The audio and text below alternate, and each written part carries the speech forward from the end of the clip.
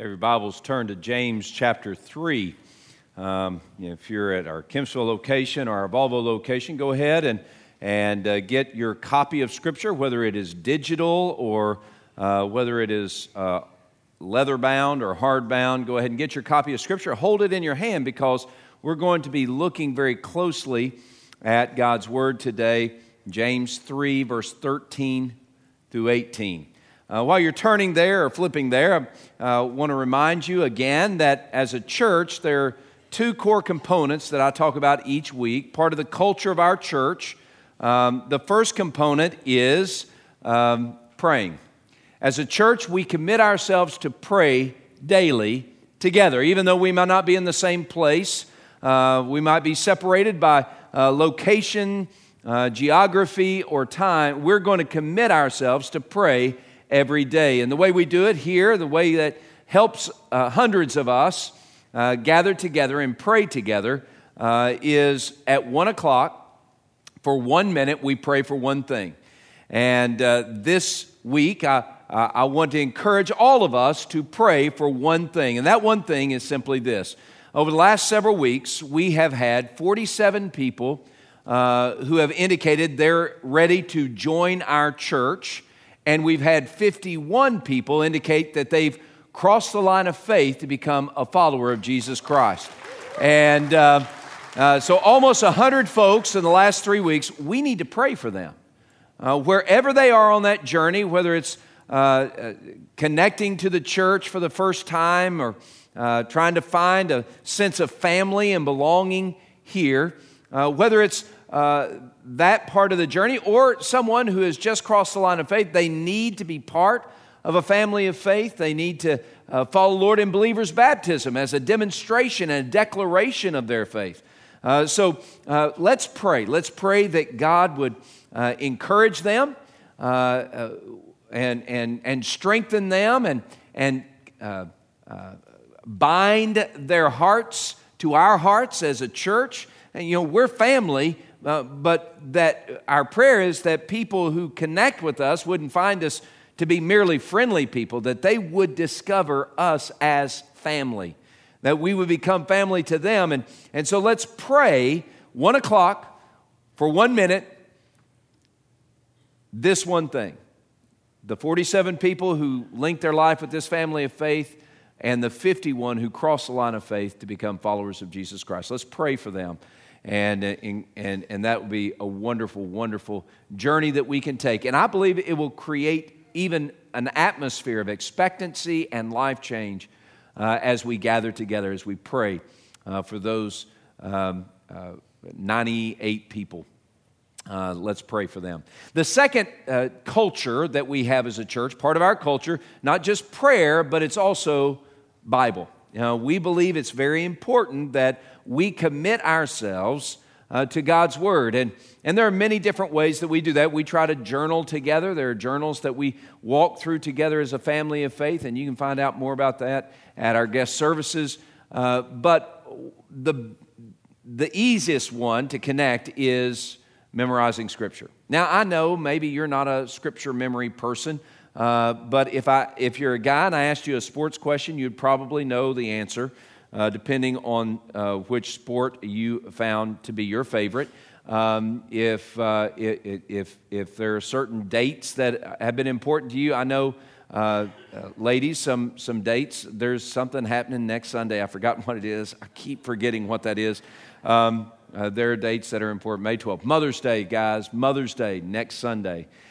This year, Mother's Day is May 12th. That is also my dad's birthday. So I get to do one day I get to take care of both those things. So that makes life easier for me. But memorizing Scripture is so key for us. It is so key in our growth as followers of Jesus. And I know it can be challenging and daunting, but today let's get back into the rhythm of memorizing God's Word. I'm going to say, well, I stopped, and some of y'all stopped on February 17th where we had to memorize Genesis 1, 26, and 27. You said, that's way too long. I'm not doing this anymore. That's okay. Let's pick back up this week, all right? You don't have to have a 50 49, I think there are 49 weeks, 49 verses memorized perfectly. Let's start with this week. Let's start today. Last week, if you remember, Psalm chapter 1, verses 1 through 3 was our scripture memory. Blessed is the man who walks not in the counsel of the ungodly, nor stands in the path of sinners, nor sits in the seat of the scornful, but blessed is the man who delights himself in the law of the Lord. And in his law he meditates day and night. He'll be like a tree planted by the rivers of water, brings forth its fruit in its season, whose leaf also shall not wither, and whatever he does shall prosper. Verse 3 is the promise to the person who delights themselves in the law of the Lord and meditates on it day and night. That includes scripture memory, okay? So let's commit ourselves to studying God's Word, to memorizing God's Word. This week of May 5th, on this little green card, you can find them all over here, May 5th, Romans chapter 1, verse 16 and 17. So write that down and begin to memorize Romans 1, 16 and 7, because it talks about something that you shouldn't be ashamed of, okay? I am not ashamed of the gospel of Jesus Christ. All right, so take this week, and it's a lot easier than even last week. Romans 1, 16 and 17. And the more we delight in the word of the Lord, the more blessing we receive and experience from the Lord, and the more blessing our church experiences.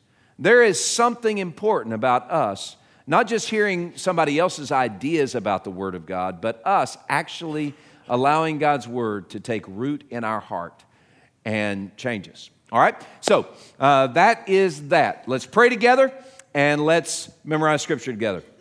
Well, in James chapter 3, James is writing to a group of people that have been going through some hard times. And it's not just that they're going through hard times. It seems like their world politically, publicly, and personally is just turned upside down. Politically, Rome was at war with Jewish people, and Jewish people were at war with Roman people, and Christians were in the middle. They were kind of compared to the Jewish people, but the Jewish people didn't like the Christian people, and the Christian people were then, just everything had gone crazy. And the press and the pressures and the distress and the duress of life was leading to crazy going on in their communities. And what I mean by that is they were not getting along. Nobody was getting along. Everybody was fighting. There were Twitter wars all the time. Everybody got on Twitter yelling at everybody else. They got on Facebook and had somebody write a 3-page rant and a comment post. It was just, and it was ideological, it was personal, it was irrational, it was going on all the time. It sounds familiar. There's a lot of that going on in our culture today. You don't have reasoned discourse anymore. You have a bunch of yelling and screaming and dumpster fires. Now, that's what was going on. And so James began to write because he understood that with all these external pressures, all the relationships out of sync, things were suffering. People were suffering. And the truth is, when relationships are out of sync, everything goes a little crazy. If your relationships aren't working right, then everything gets a little insane. It gets a little insane in my home. It gets a little insane at the church. It gets a little insane at work. When relationships are out of sync, you know everything else suffers.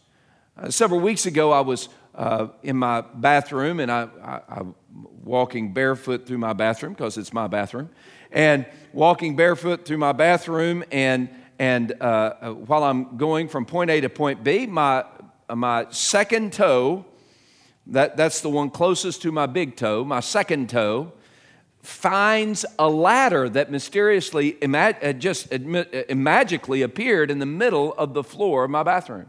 Here's this ladder, and all of a sudden, there it is. And so my middle toe on my left foot finds that ladder. And it began to scream. Not the ladder, my toe. I mean, it was extremely painful. I don't do pain well. I mean, the immediacy of the moment where pain hits, I do it well. I just express it loudly. As you might imagine, I mean, I'm a squealer. Ah! You know, and so I hit it, and everybody, of course, everybody in the house, probably nobody was there, but the dogs were appreciative that I was in pain. And then it starts doing different things, the toe. It's different shapes and different colors. And but can I tell you, you really don't need that toe. That's the one I don't really need. I can do, it's still a little black and blue and purple and hazy and everything. But can I tell you, it hurts. It hurts right now. That's why I'm talking about it. It's painful. I don't need that toe. I mean, I've gone hiking. I've gone fishing. I've done life. But I can tell you I'm a little grumpier while I do it. Easter weekend, I remember sitting down after the 7th worship gathering where I spoke. And I sat down, and there was a pain that shot from that toe all the way up to this ear. It was just... And I could feel it. I mean, I was in pain. But you know what? It hasn't impeded my journey. It's just made it a little bit more uncomfortable.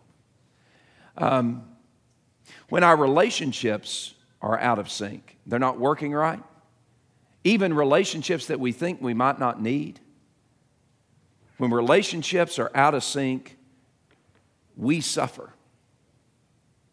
There are people in this room that you do not know, but you're in relationship with them because you're part of the family of faith. And when your relationship with someone in this room is out of sync, can I tell you, it affects you. It affects this church.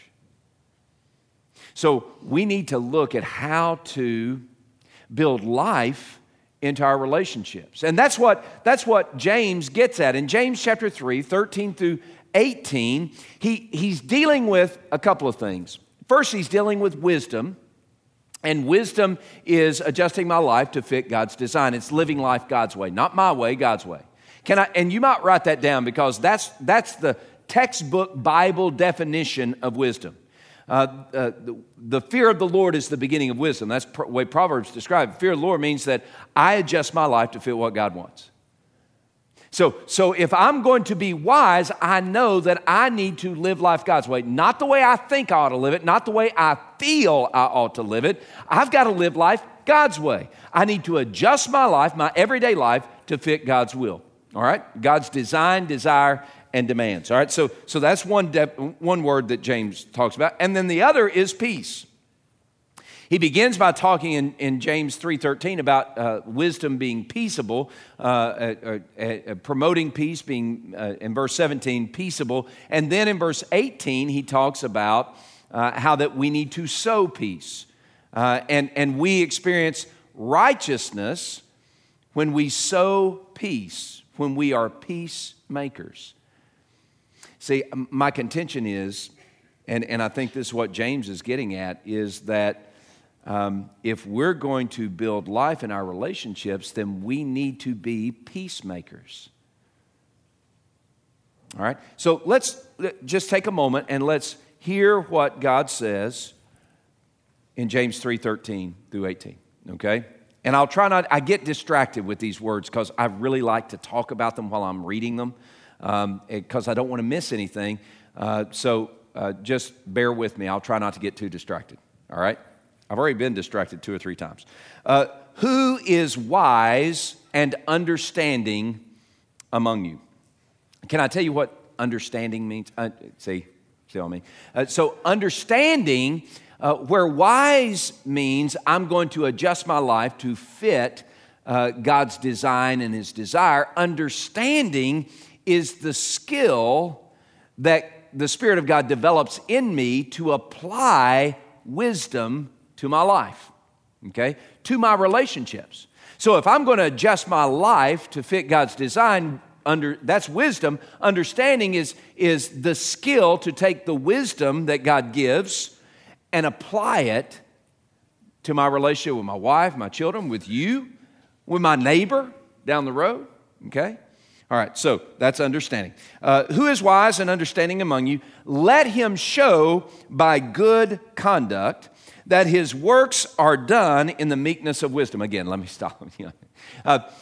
Here's what James is saying. James said, okay, you say you're wise, you may be, but don't tell me, show me. Wisdom isn't something we talk about. Wisdom is something we do. Wisdom is not dependent upon how many letters I have before my name or after my name. It doesn't matter. It doesn't depend upon how well I can recite the dictionary or Aristotle or Billy Joel. Wisdom is dependent upon me living my life in accordance to God's design and desire. Okay? So it's not what I say, it's how I live, all right? I promise I won't stop until later.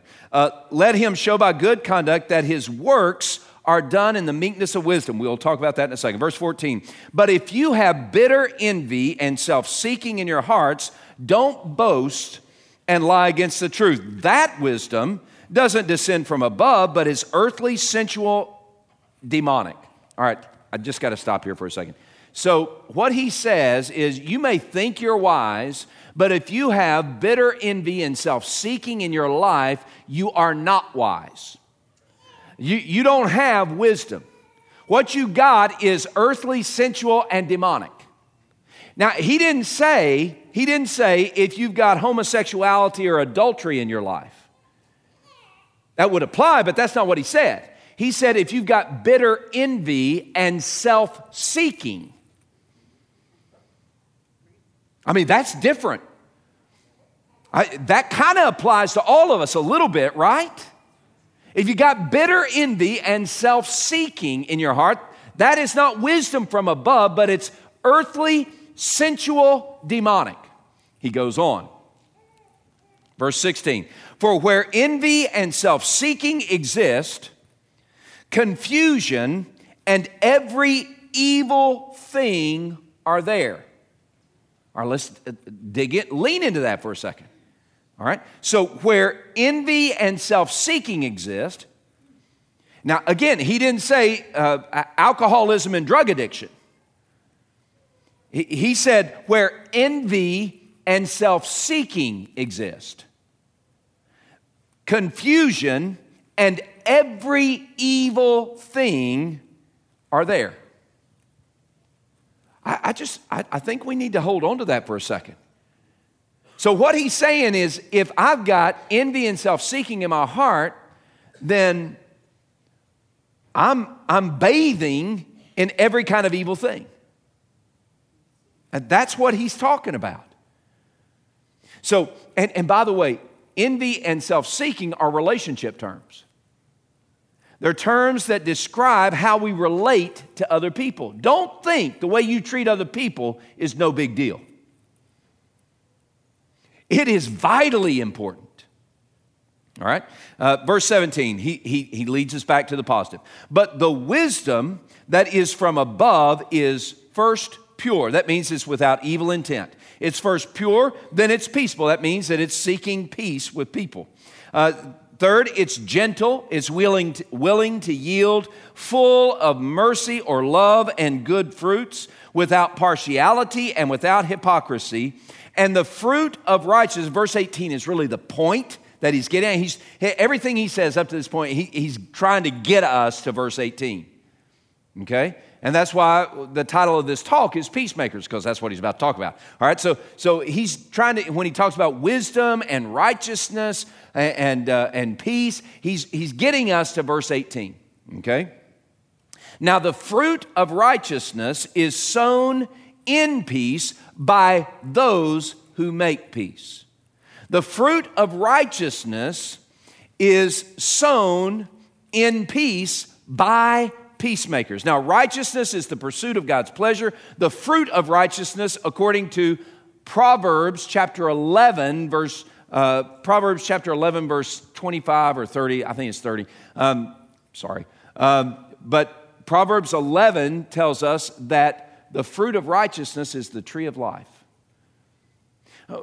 here's what James is getting at. He said, I want you as peacemakers to live your life in such a way in wisdom so that by the life that you live in relationship to others, you build life into them.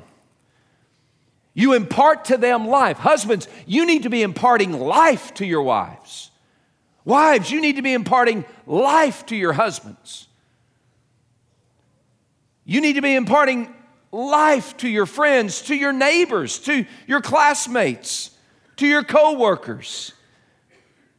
That's what peacemakers do. So how do we get to the peacemaker status? Well, let's begin with the big idea.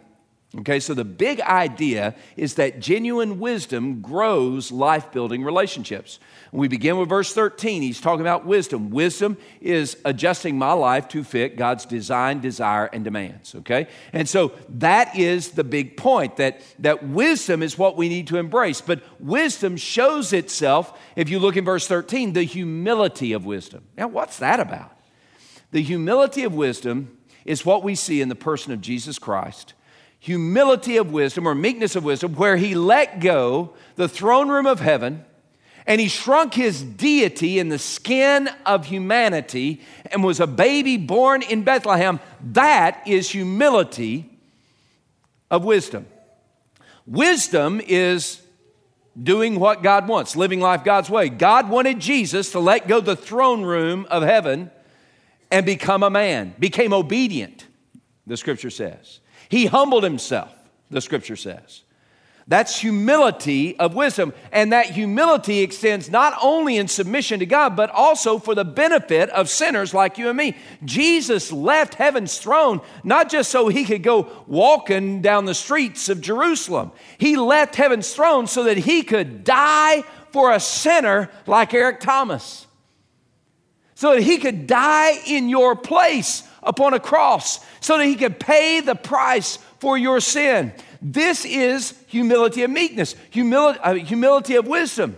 Humility of wisdom is where Jesus stretched out his arms and he died the death that I deserved. He did it for me. So when we start talking about wisdom, what we need to start talking about is humility of wisdom. Am I humbling myself before God and others in order to promote, pursue, communicate God's demand and desires? Not your demands and desires. Can I tell you, we all struggle with control. We all want to be in control. That's why Ephesians 5:21 is one of the most ignored passages in all of that letter. Ephesians 5:21 says that here, it's a summary of everything he says in chapter 5.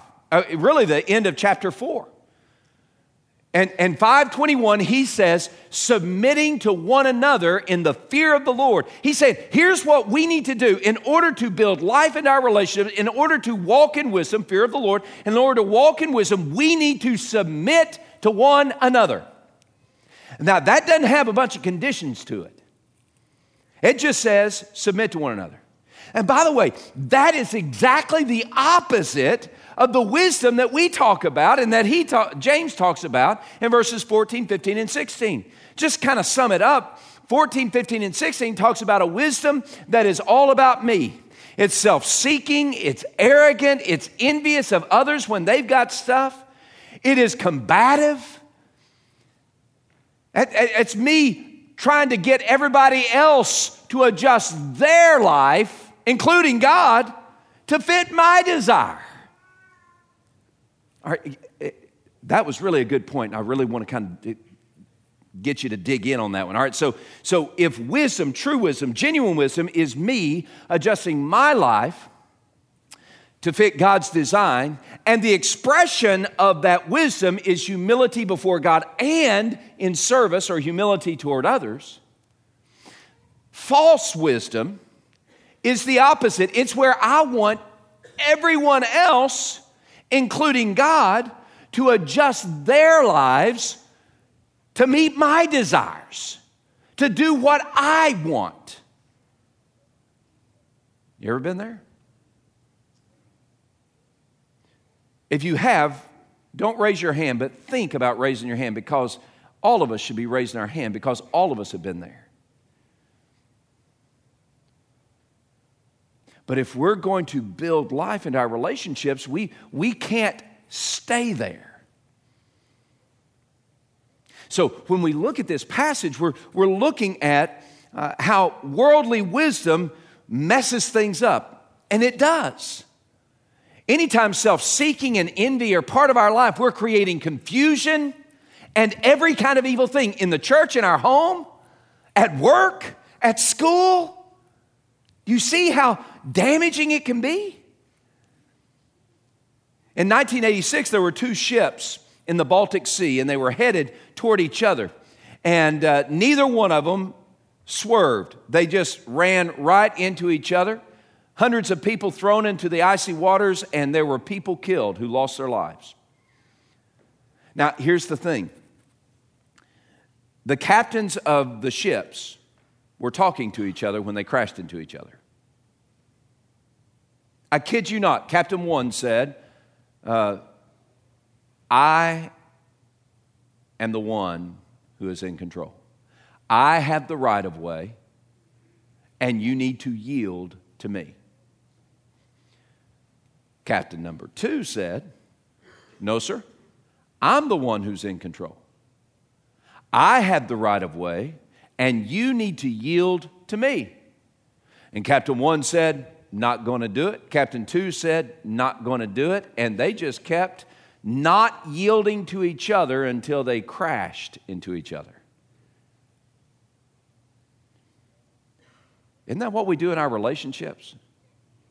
Isn't that what we do in the church? I want my way, and I'm the one who's the bee's knees. I'm the one who should be yielded to. I've got the right of way. You yield to me. Or you say, no, I'm the bee's knees. I'm the one that has the juice or the influence or whatever, and you should yield to me. It always cracks me up when people come up to me and say, well, I gave so much money to this church, you need to do what I want you to do. I'm like, it doesn't work like that, Bubba.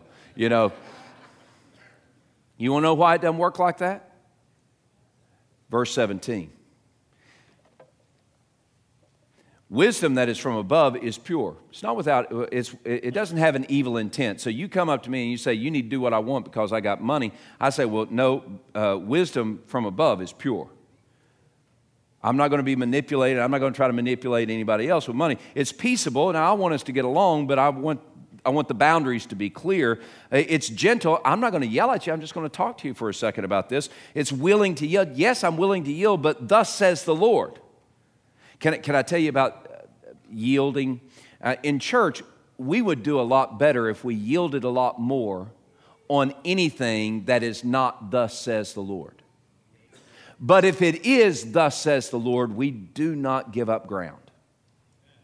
Okay? But there's a difference between thus says the Lord and thus says Eric Thomas. And there's a difference between thus says the Lord and thus says even the Baptist Faith and Message, 1925, 1963, or 2000. And some of y'all are like, Baptist Faith and huh?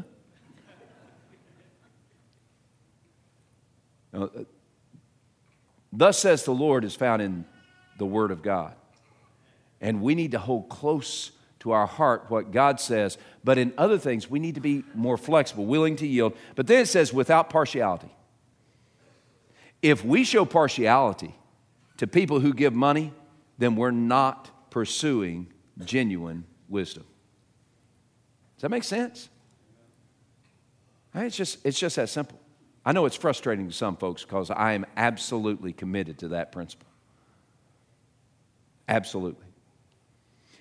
But this is what genuine wisdom looks like. All right? Now, if genuine wisdom is all these things, false wisdom is this. So what is verse 18 getting us to do? Well, verse 18 says, now if you want a harvest of righteousness in your life, in the church, righteousness being pursuing God's pleasure, if you want a harvest of righteousness, righteousness being a tree of life, life-giving, life-building in your relationships, then we must sow peace. We must sow peace. And when we sow peace, that's wholeness of life, health of life, that's life in concert with the will of God, pursuing God's pleasure. We're doing life like that with others. When we sow peace, the harvest is going to be life. The harvest in our relationship is going to be life. That's why genuine wisdom builds relationships, builds life into our relationships. It's for our benefit, but it's also for the benefit of others. Look, if I am a peacemaker, then the church benefits. If I'm a peacemaker, you benefit. My family benefits. If I'm a peacemaker, I benefit. It's living out loud the wholeness, peacemaker, living out loud the wholeness of life that I have in Christ Jesus. That's a peacemaker. Living out loud the wholeness of life that I have as a follower of Jesus Christ. So are you a peacemaker? You're not a peacemaker if envy and bitter envy and self-seeking are part of your relationships. Those don't coexist, okay? So you got to jettison that. You got to get rid of that stuff. So here's what I want to encourage you. And we're pretty much done. All right. So I want you to walk out with some to-dos. Okay. Just some applications that will help. All right. So and more than just writing it down. I really think that if you'll commit yourself to some of these application points, you will begin fulfilling what you read about in James 3:13 through 18. And it will make a difference in your relationships. It reminds me, sometimes we talk a good game, but we don't walk a good walk, right? And that's true of us as followers of Jesus. We talk a good game, but we don't walk a good walk. And many times what we're doing is we're singing songs like Willie Nelson sang. I haven't done a country music song in a while. Willie Nelson sang this song, and if I get carried away, I'll start singing it. But it goes like, maybe I didn't love you quite as often as I could have. And maybe I didn't treat you quite as good as I should have. If I made you feel second best, girl, I'm sorry, I was blind. But hey, you were always on my mind. Yeah, you were always on my mind. Another line, maybe I didn't hold you all those lonely, lonely times. And I guess I never told you, I never told you, I'm so happy that you're mine. Little things I should have said and done. I just never took the time. But hey, you were always on my mind. I didn't do anything for you. I didn't show you any love, and I didn't share any love with you. But hey, I thought about you a whole lot. Can I tell you, that's what we do in our Christian life when we hear a message, we hear God speak, and then we walk away and we've taken our notes, we've done all this, but we walk away and we forget about it. And we think about it. We say, oh, it was on my mind, but we don't do anything. Friends, listen, the Spirit of God is at work in your heart right now to empower you, to equip you, to enable you, to inspire you, to correct you, to equip you so that you can take the message that God has spoken today to you and actually do something with it. All right? So don't just say, you were always on my mind. Actually do something. Okay, so what do? First, adjust your life to fit God's design. You will adjust your life to fit the coach of your kids' soccer team's design. You'll adjust your life to fit the Avengers Endgame movie design. You'll adjust your life to fit whatever's on TV or whatever schedule comes up. You'll adjust your life to fit a lot of things. Will you adjust your life to fit God's design? See, God clearly says, this is my will, this is how I want you to live. Will you now live that way? Especially in your relationships with others. Will you live in the meekness or the humility of wisdom where you are submitting to God and submitting to others? Adjust your life to fit God's desire. By the way, that is the definition of wisdom. So genuine wisdom, adjusting my life to fit God's desire, and the humility of wisdom, adjusting my life to fit God's desire as I serve others, bless others. Secondly, adjust your perspective for God's pleasure. Now, what I mean by this is so often we define what we do by what we get out of it. We value based upon our pleasures. Think about it. The things we value most are the things that bring us great pleasures. Now, I'm not saying there's anything wrong with it. I go fishing because it's pleasurable to me. I'm not saying there's anything wrong with that. What I am saying is your priority in life must not be your pleasure, but rather God's pleasure. That's what righteousness is. Righteousness, by definition, is that which is pleasing to God. And so if I'm going to live in righteousness and be a peacemaker and sow in peace so that life comes to my relationships, I need to pursue God's pleasure above all things. So many of us, we started in love with people. You know, remember the first time you were in love and you were all, oh, you make me feel so good. Oh, you make me so happy. Oh, you complete me. Movie reference. Anyway. Again, I am thankful that my wife makes me feel good and she makes me happy. And in so many ways, she adds to my life.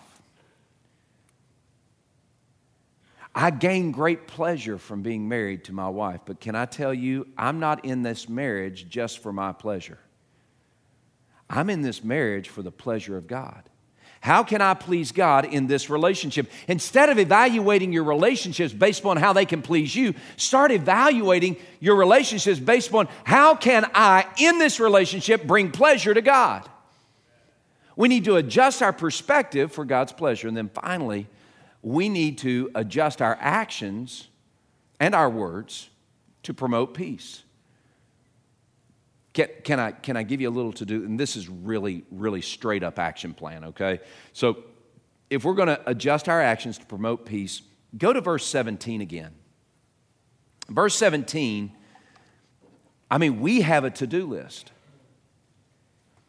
Verse 17, wisdom's from above that leads to life-building relationships is first pure. God, I'm not going to have any evil intent in my relationships. I'm not going to have any evil intent in how I relate to my boss or my coworkers or my classmates.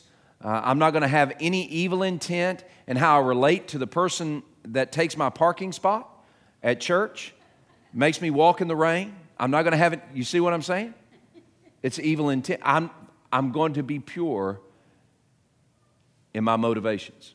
All right? I'm not going to have any. So, number one, if I'm going to promote peace, God, help me be pure. I want to be pure. I don't want to have any evil intent in my relationships. Number two, peaceable. God, I don't want to be a quarrelsome person. I don't want to be a jerk. I don't want to be a punk. Help for me to exhibit the fruit of the Spirit in my life. Love, joy, peace, patience, goodness, kindness, gentleness, and self-control, so that when I encounter people, even difficult people, even people that rub me the wrong way or get on my last nerve, help for me to be peaceable. Help for me to demonstrate and promote peace in their life, wholeness and health, life that comes from you. So first, God, help for me to be pure. Second, help for me to be peaceable. Third, God, help for me to be gentle. Even when I'm in a disagreement, help for me to be gentle. Fourth, help for me to be flexible, willing to yield. Are you willing to yield?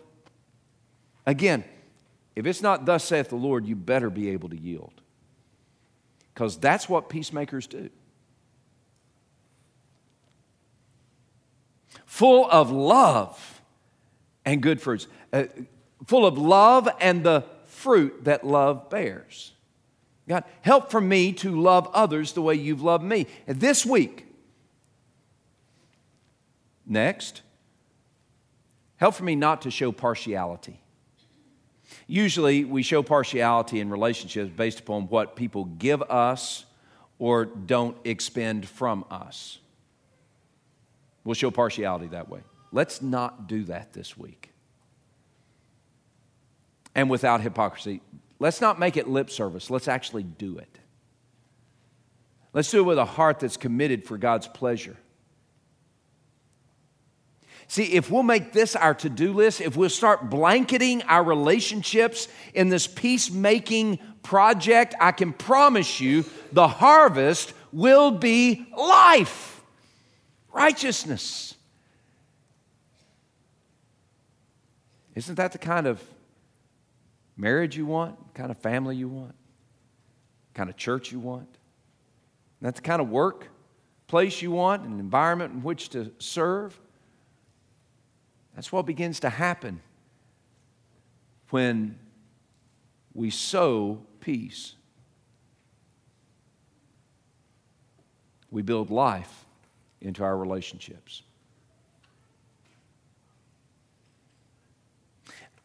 And by the way, when Jesus talked about being a peacemaker, he had some pretty good things to say about it. Matthew chapter 5, verse 9, he said, "Blessed are the peacemakers, for they shall be called the sons and daughters of God." Oh, Jesus values peacemaking. Let's value it too. Would you bow your heads with me, please?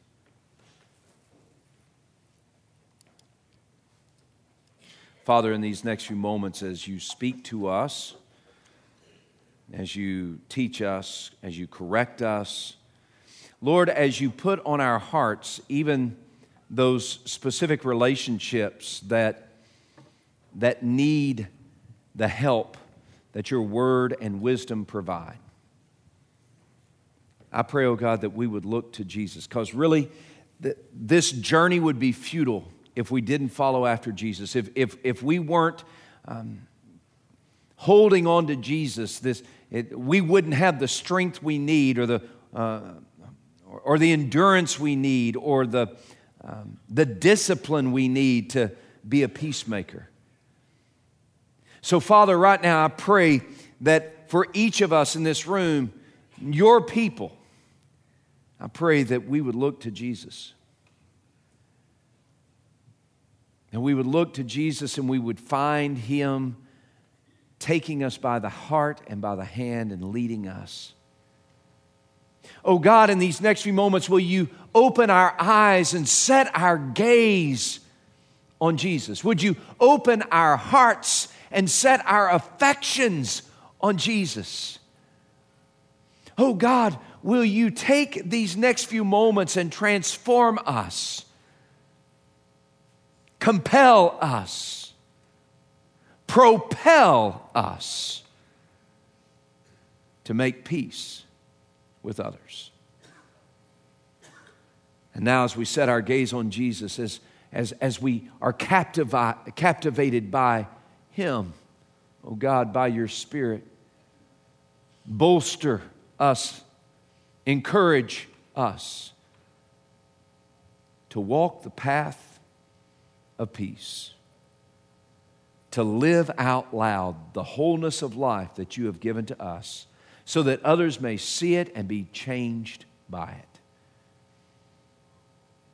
It's in the name of Jesus we pray. Amen.